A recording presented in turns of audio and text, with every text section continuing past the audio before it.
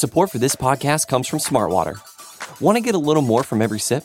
Smartwater Alkaline doesn't just taste crisp and pure, it's loaded with everything you need to perform at your best, whether you're running marathons or boardroom meetings. Elevate how you hydrate and pick up a Smartwater Alkaline today. To learn more, visit drinksmartwater.com.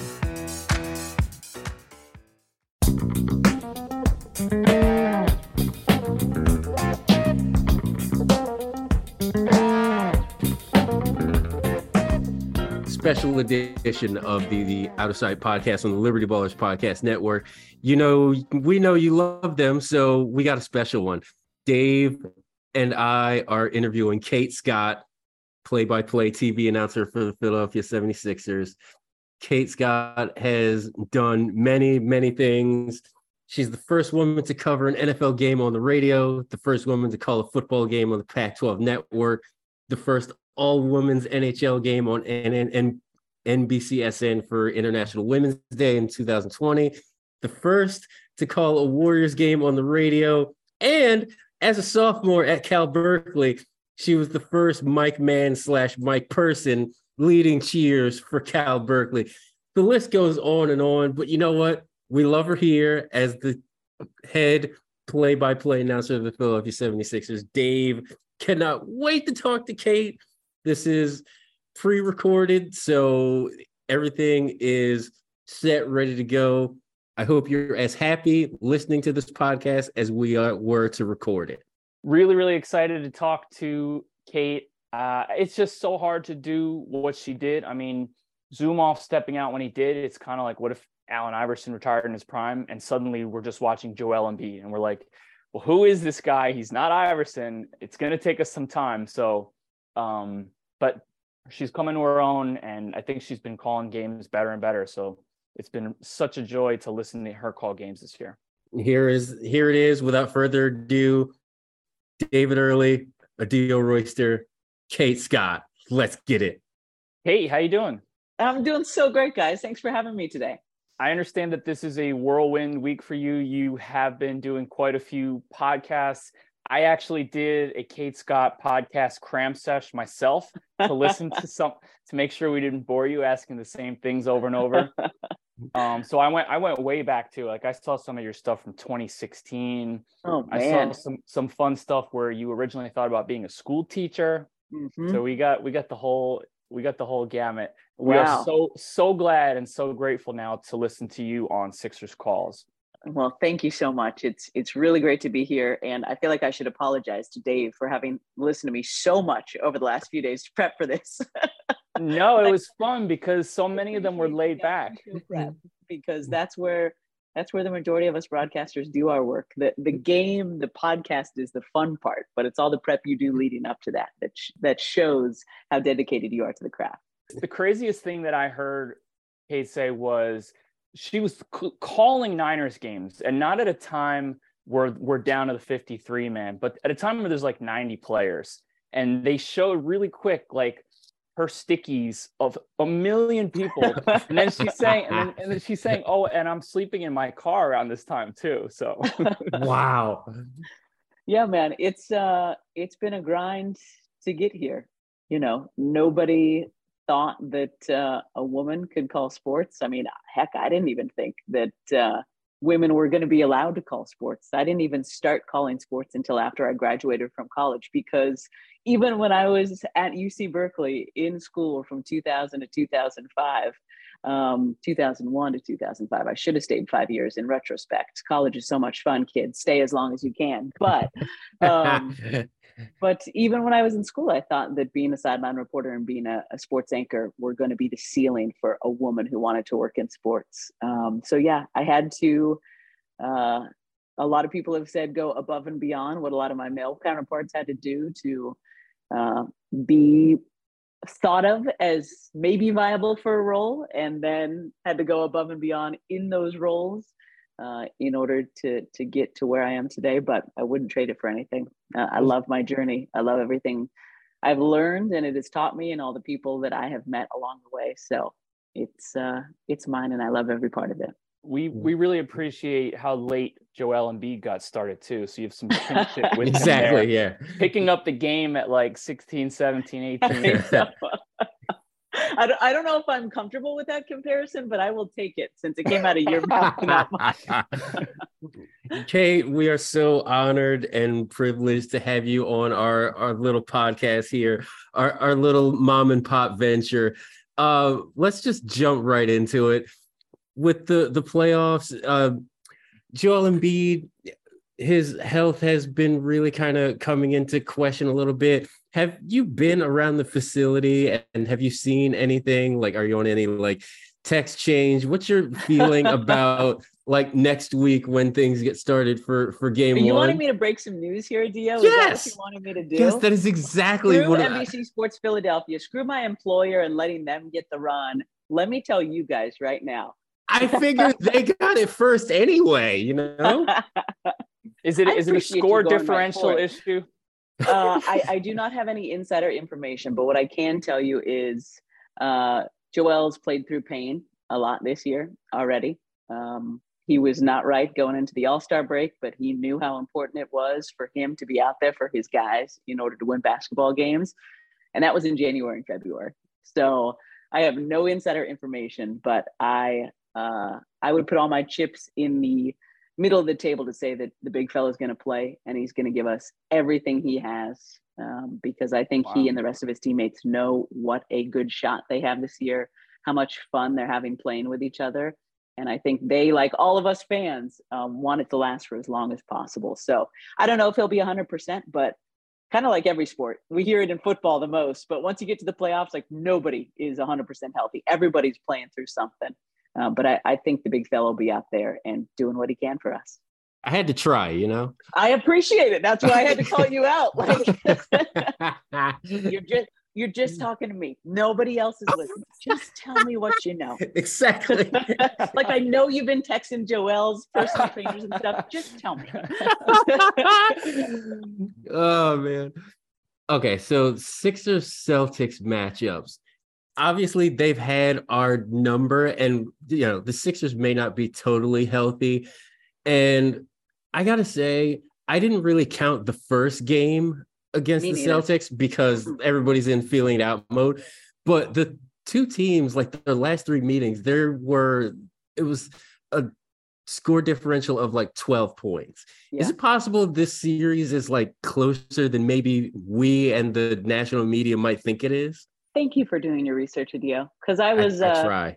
I've been obviously looking at stuff before this week because I knew that I was going to be asked about Sixers and the potential of a second round meeting with the Celtics. So I think that having the Sixers number only comes down to that 3-1 number because let's break down a few other things. Okay, so the first time we see them is the season opener. The Celtics made it all the way to the NBA Finals. They have their total team back. They are ready and Brogdon. Right. And they added Malcolm Brogdon, who ended up being the sixth man of the year just a week ago. Thank you very much, Dave. So meanwhile, the Sixers are trying to integrate two, which we now know are key pieces of their success this year. PJ Tucker in the starting lineup and DeAnthony Melton coming off the bench because we're months away from getting Jalen McDaniels. James Harden goes off for 35 points. It's still a pretty good game until the fourth quarter. Then it got away from the Sixers. Okay. Game two, we see them in Boston in February, just before the All-Star break. This is weird too. Tyrese Maxey is still coming off the bench. It was that in-between time. No Jalen McDaniels yet. Paul Reed was a DNP. Is this the Blake Griffin three-pointers in the first quarter? Blake Griffin starts because the Celtics are throwing out such a weird lineup. Tatum elbows his teammate in the face, breaks Jaylen Brown's face in the second quarter. So Blake Griffin is Blake Griffin of 2010 in LA. It's Lob City again with Blake Griffin. This is like his one good game of the season. The Sixers made 10 threes. Boston made 19. So they were minus 27 in 3 points. They lost the game by 7 points. Okay. And then game three, Sixers only made 9 threes in that game. They got out rebounded and still the Celtics needed a Jason Tatum running three at the buzzer to beat the Sixers. And then in the fourth game, which the Sixers finally won, still got out rebounded, lost the turnover battle. The bench only had 10 points, only 7 second chance points, and we still won that game. So I'm so glad you brought that up because I hope that the national media and everybody else continues to say, man, the Celtics have had the Sixers number this season because, you know, if they actually look into the details, that is not the case. I think if this ends up being the second round meeting, it's going to be an epic series, Eastern Conference, old school rivals battling things out. Because in my opinion, these are the top two teams that I have seen in the NBA this season. All right, let me hit you with a quick one. Of the four teams on the other side of the bracket, Knicks, Heat, Cavs, Bucks, who do you think emerges from that gauntlet now? Two of those are 3-1, but I can't tell you that those series. I know. I mean, just because I'm an old head, and I saw David Murphy, who's a columnist for the Philadelphia Inquirer. You guys probably saw this too, tweet out that the last time that the Knicks and the Celtics and the Sixers all made the Eastern Conference semis was back in 82-83, which is the last time, obviously, the Sixers went on to win the NBA title. So just because I'm a kid who was born in the 80s, like, I would love to see the Knicks move on. I think they're going to beat the Cavs. I have not been scared by the Bucks this season. Hopefully saying that won't come back to bite me. I don't know if they get knocked out by Miami. I still think they have the championship medal. I still think they have a ton of talent, but it's the eye test, right? Like Miami, they're up 3-1 on the Bucks, but even they look different than the Miami we saw last year. And kind of the same thing with the Bucks. It's hard to put into words. So it's a good thing I'm not calling games anymore this season. But there's just like Chris Middleton's still not looking like Chris Middleton of old. Like Grayson Allen, great shooter, defensive liability, but you got to have him out there. So I think they're still trying to figure stuff out. And at this point of the season, you don't want that to be the case, or you're in trouble. See, you've had that comment about the Bucks. I said similar about the Miami Heat. I was just like, I do not believe in this Miami Heat team. I've said it from the beginning of the season. No, same here. Jimmy's playoff Jimmy. Jimmy Butler's incredible. And there's some individual pieces that are great, but they're a different team than they were last year. Apparently, Jimmy Butler saw my comments and he just did the whole Jordan, I took that personally thing. It was just like, Jimmy, I'm sorry. Okay? It was me. It was all me. I take full responsibility. James Harden, we have to talk about this. Yeah, let's do it. Now, you've gotten to see James up close more than Dave or I via shoot-arounds practice. Yeah. Dave continues to believe that Harden just hasn't looked right since the Bulls game late March. What's your take on Harden's play since returning from the Achilles? Like the trouble finishing? I think bring it on. Bring it on, Dave. Bring on all the slander, bring on all the doubt. I think James just has a little backpack of disrespect this year. I'm one of his biggest fans. So as one of his fans, I'm thinking it's hard to watch him. No, I know. I know what you're saying. But no one is harder on James than himself. And I understand why you're saying what you're saying. The difference to me is he's getting to the cup. He's getting past dudes. His handle looks tighter than it did last season when he couldn't get past anybody. He's not making the layups, and that's frustrating, right? I mean, he had a ton of them in the first half of game 4, but so did Tyrese and so did DeAnthony, so much so that the guys were making fun of each other at halftime of that game. Like, can anybody hit a shot? Are we still playing AAU? Or are we all stars? Like, what are we doing out here? So I understand the concern.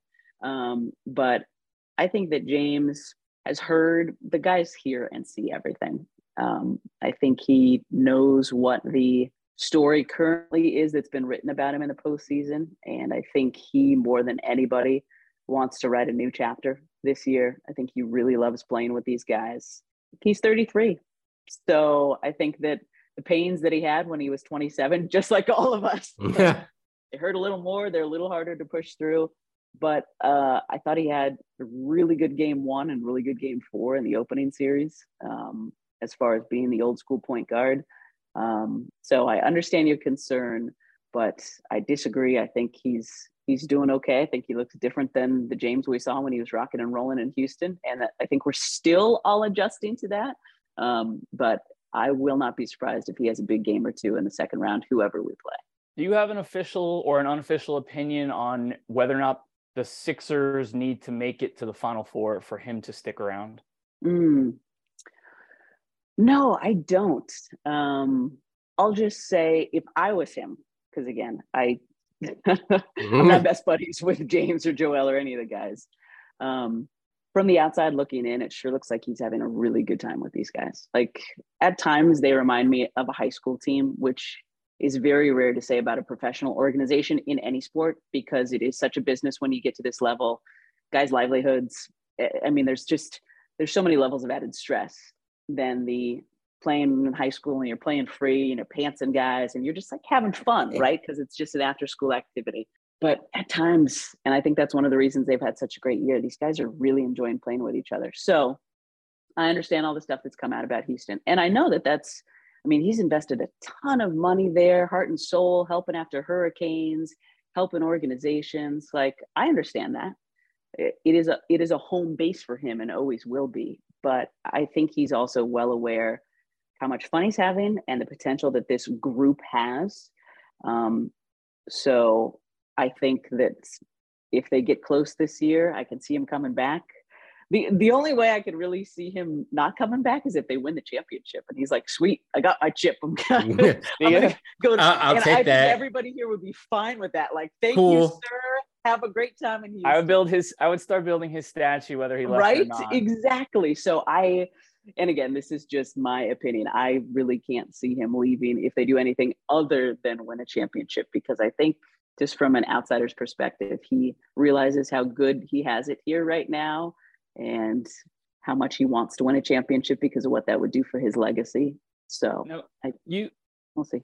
You alluded to some of the stuff you're privy to, like seeing this team bond and seeing them remind you of a high school team. Can you give us like a peek behind the curtains? I mean, what are you seeing? What is it like to be a broadcaster? Are you on the bus with them? Are you in the same hotel? Do you hop down to the hotel and get a beer and see Niang having a hamburger? And do you get like Starbucks with Shake Milton and then all board? Yeah, sometimes we do. So the way I try to do it is there's a podcast idea, by the way. I try Starbucks to stay with Shake. See, there you go. Love Shake. Love all the guys on this year's team, truly. So I try to stay out of everybody's way as much as I can, because these guys, again, are being bugged all the time. And every time we're on the road, it is totally a business trip. The players have their own bus when we're going to shoot around. But before games and after games, players trickle out at all different times because some are getting treatments, some are talking to the press. So yeah, there is some interactions that I have with players. My dog is now joining the podcast. This is Piper down here. We don't have to ask if you're a cat or dog person now. I am both, but currently a dog person because my wife is deathly allergic to cats. So that has ruled them out of the family equation. But yeah, so sometimes I can be on the bus with guys. Sometimes, yeah, if they want to go out to a coffee shop, they always have everything they need at the hotel. There's meals, there's coffee and everything. But some guys like to go out and explore the local hots. So sometimes I'll run into them there at practice and shoot arounds, which Doc and the staff have been kind enough to allow me to be at, any ones that I want. So I try to take advantage of that every day that I can, because you learn something. You know, I try to get there early to see who the first guy out shooting is, if somebody's interacting with somebody, if somebody's working on something different than I've seen them work on before every other practice. Like, that's where as a broadcaster, you can learn a lot of that inside stuff that you can't learn anywhere else. It's just being there and being around players and that's when I get to see the fun, you know, like high school moments of guys having fun with each other. So yeah, I'm a part of things, but also try to stay out of the way, if that makes sense. The stuff that you have seen, Tyrese has been vocal that Joel has taken a step in terms of vocal leadership this year. Everyone has talked about Tucker. Can you validate that type of stuff we've heard? Do you see that same type of stuff? Do you see changes? Do you see leadership? Yeah, definitely. And in addition to that, just again, little things that can make a big difference. You know, Joel is, in my opinion, he's kind of an introvert, likes to keep to himself, loves to FaceTime with his son, Arthur, which those are some of my favorite moments when we're walking back to the bus after shoot around. And here's this huge 7 foot, almost 300-pound dude who should be the MVP of the NBA being like, show me the airplane to his son. Just, he's a human. And that's my favorite part of getting to be around these guys all the time, because I get to see them way more than you all do as just humans, as opposed to basketball players. But on the road, don't do it all the time, but sometimes the guys will go out to team dinners. And I know in the past that it's easy for a star player to just say, I'm good tonight, I'm going out with my boys, or I'm staying home and talking to my fiance or whatever. But I know that over the last couple of years, Joel has started to do that more. And that matters. That hour and a half that you can spend with your teammates, just, eating, talking about life and stuff, that matters. And then, he has been more vocal at practice and shoot around. And then, can't say enough about PJ Tucker. Today at the end of practice, they're scrimmaging, they're going hard. And it's practice, right? AI told us all years ago, we're talking about practice. It's the practice is in between the first round and the second round. Like, you don't want to get hurt. You just want to keep your rhythm and keep your wind about you. And at the end of a scrimmage, who's going up and getting an offensive rebound and getting fouled and making a couple of big free throws in practice? It's PJ Tucker, the 37-year-old PJ Tucker. And Tyrese talked after practice about seeing him care so much about the details, knowing he is the one guy on this team with a ring. Sometimes he doesn't need to talk at all. Sometimes he just needs to be PJ. And the other guys are like, oh crap. Okay. That's how I need to go about my business, right? And obviously what he said to Paul Reed in the locker room of game 1 at halftime, and the locker room of game 4 at halftime, like he's all about it. And guys recognize that he wasn't a top overall pick. They realized he had to go to Ukraine and had to work his way back to the NBA. So he has everybody's respect. That goes so far. And I think the added toughness of a DeAnthony Melton and Jalen McDaniels, like I was just looking back at that. Last year we got to the postseason. The first 2 guys off the bench were Georges Niang and Matisse Thybulle. Guys I love, but as Daryl Morey and company said before training camp this year, they're mostly one-way guys, right? You brought George in for his 3-point shooting. You brought Matisse in for his defense. First couple of guys off the bench this year are DeAnthony Melton, Jalen McDaniels, Paul Reed. Those are all 2-way guys who are long, they're fast, they're tough, they're aggressive. Like, yes, therein is a huge difference between last year's team and this year's team. Another difference between last year's team and this year's team is the emergence of one Tyrese Maxey. If there's one person that has personified like fun in this group, it's Maxey. Like, what has been the difference between your first year here with him and then going into this year? Like, how has that experience been, just watching him mature into this potential superstar? Yeah, it's so fun. I mean, I still haven't found the exact perfect verbiage, but I look at these guys like either my younger brothers or some of them they could be my kids. But I just care so much for them. And I actually was just telling a friend driving home from practice today, like, just seeing Tyrese was the first one on the microphone today. He talked before Doc and he talked before George. And that is a part of the learning and growing process as well, getting used to doing NBA media. So to see the Tyrese that I saw last year, who was already pretty good at it, but today it's postseason, there's a ton of people there. There's more, there's like 20 or 30 people all crowded around you at this little microphone. And Tyrese sits down and he's not this shy first or second year kid anymore. He's like, claps his hands. All right, y'all, what we talking about today? What we talking about? And it's like, just the confidence that it takes, even though it seems like a small thing, to sit down and do that. Because Cassell in the background yelling, "That's my protege." Exactly. Sam Cassell's like, I built that. Yeah. It's just been, so it's been awesome.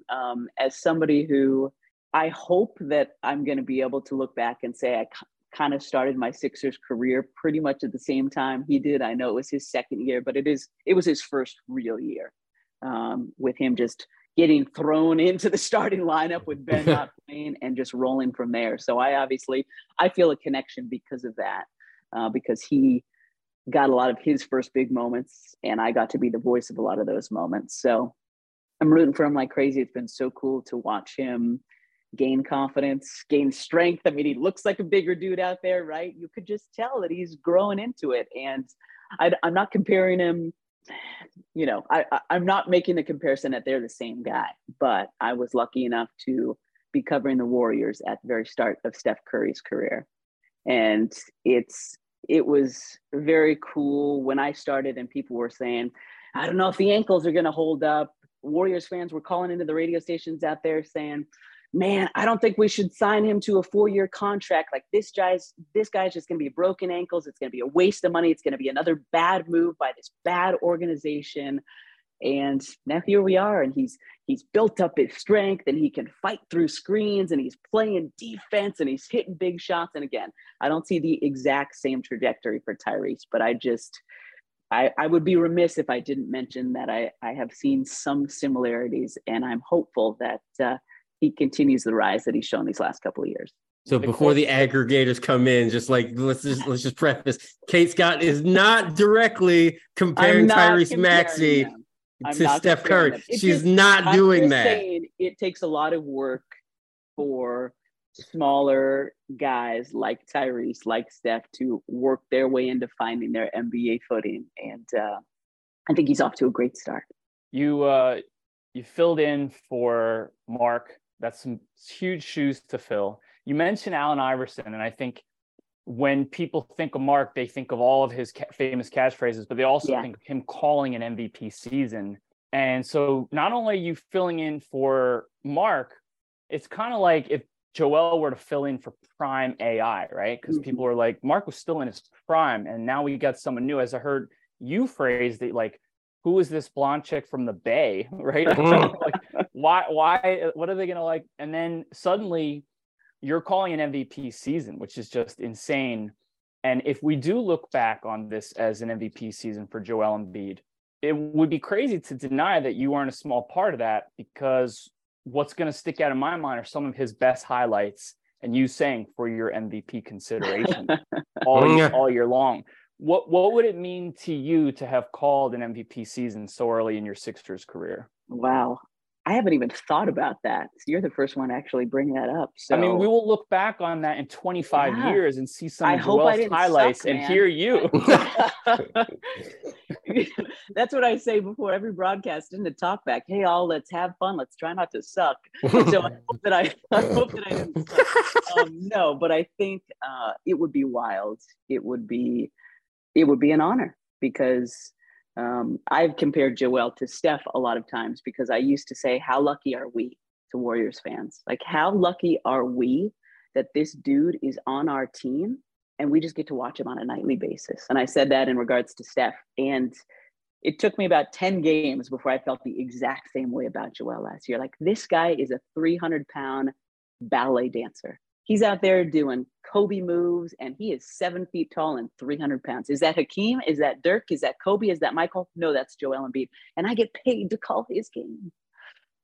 So it would be an incredible honor. And I would hope that somewhere in there, Joel would be happy with a couple of the calls I made of some of his big moments. Do you have a favorite and a least favorite call of your own since you started here?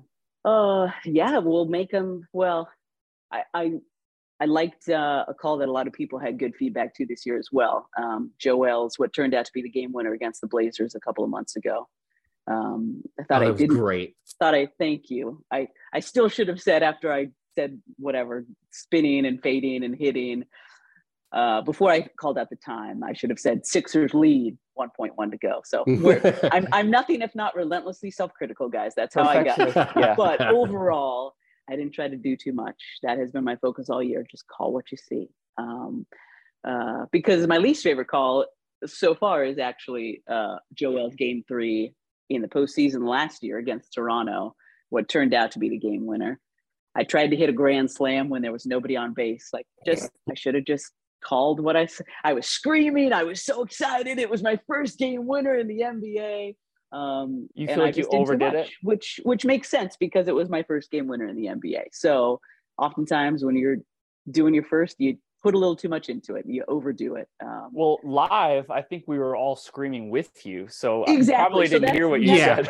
I don't think anybody noticed. I was just like, Exactly. And a lot of people said, no, we loved it. Like, it showed that you loved Philly. You were just as excited as us.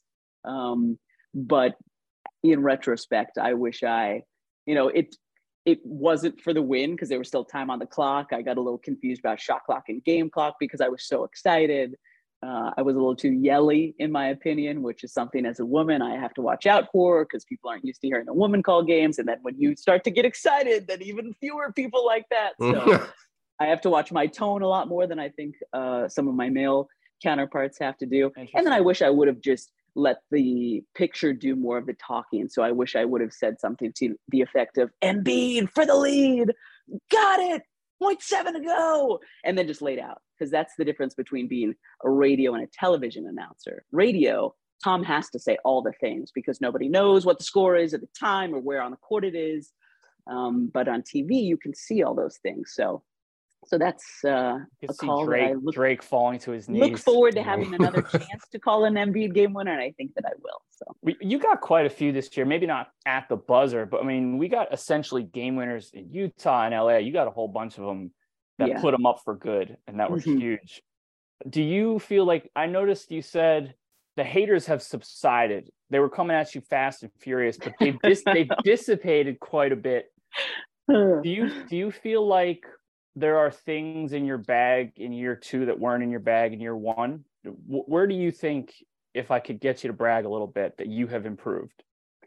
I think I've improved all around, and that's what I've done in every year of my broadcasting career. So I think I felt more comfortable this year. I think I was more myself, because like anybody getting any new job, imagine yourself going to a new company on the other side of the country and how much adjustment that would take, and then make that job. You're actually on live television in front of thousands, hundreds of thousands of people every night who want to critique you, and you're taking over for somebody that people wish hadn't retired.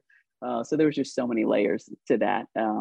But I knew that if I was just myself and I continued to do the work, that people would eventually maybe come around. But I also knew that that wasn't up to me. I just had to keep calling games and keep doing the work and keep listening back and listening to what I liked and didn't like, and asking people I respected in the industry what they liked and didn't like, and then continuing to build off of that. I mean, it's similar. I don't know if other broadcasters do this, but for me, broadcasting is similar to being a player. Like, you watch film and you break things down and you take forward what you liked and then you throw out what you didn't like. So just trying to expand the vocabulary, trying to let the picture do the talking more times, trying not to yell, trying to keep my tone as palatable as possible when I can, while still being energetic and excited. Because I think you guys and most fans know at this point, like, that's just who I am. I'm so excited about life each and every day. There's like the Kate Scott gravelly in between, where it's like,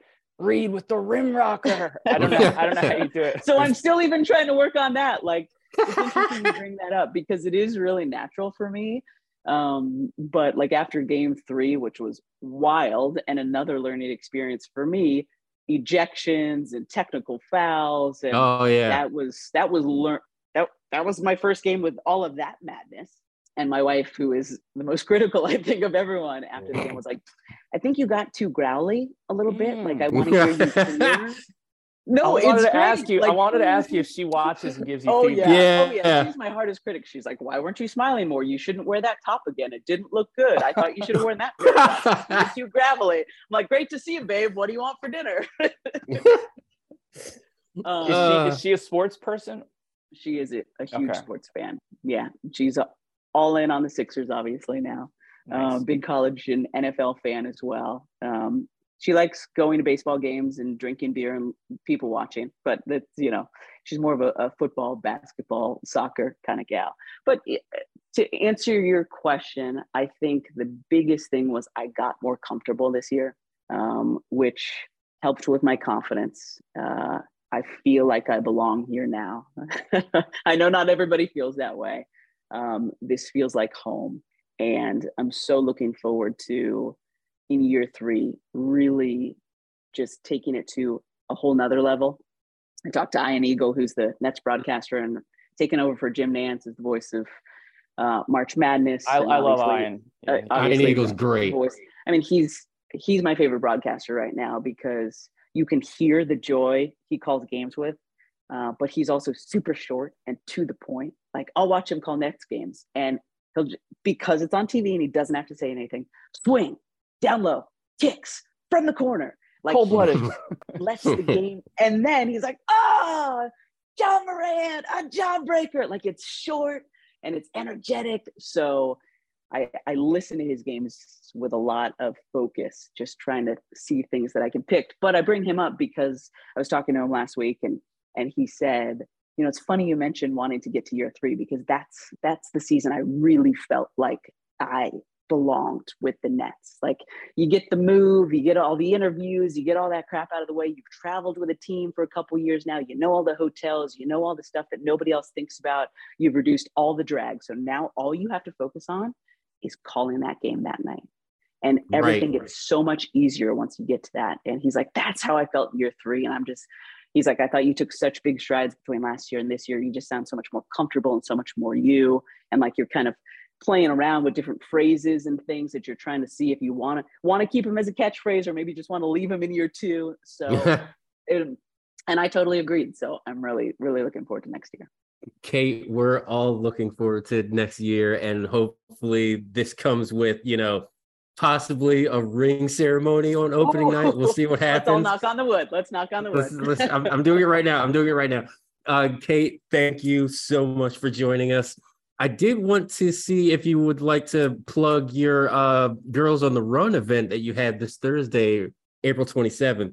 Kate Scott is going to be hanging out with Philly's own Dawn Staley with Girls on the Run. So excited. Any details that you would like to share with our fine Liberty Ballers listeners? Yeah, thank you for bringing that up. And if anybody is thinking, I need something to do on this Thursday night in Philly, it's at the Lucy in the middle of the city from 6 to 10 p.m. Girls on the Run is a fantastic nonprofit organization that is all about getting young girls physically active and teaching them teamwork and then helping build their confidence through that. And I cannot tell you how much sports impacted me as a young girl. I am here because of everything I learned playing sports. What was your favorite sport to play?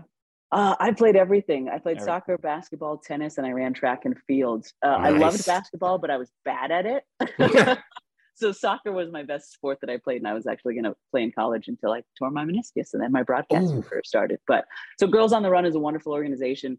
Dawn, obviously, is one of the GOATs. I've never met her before. I'm so excited to interview her.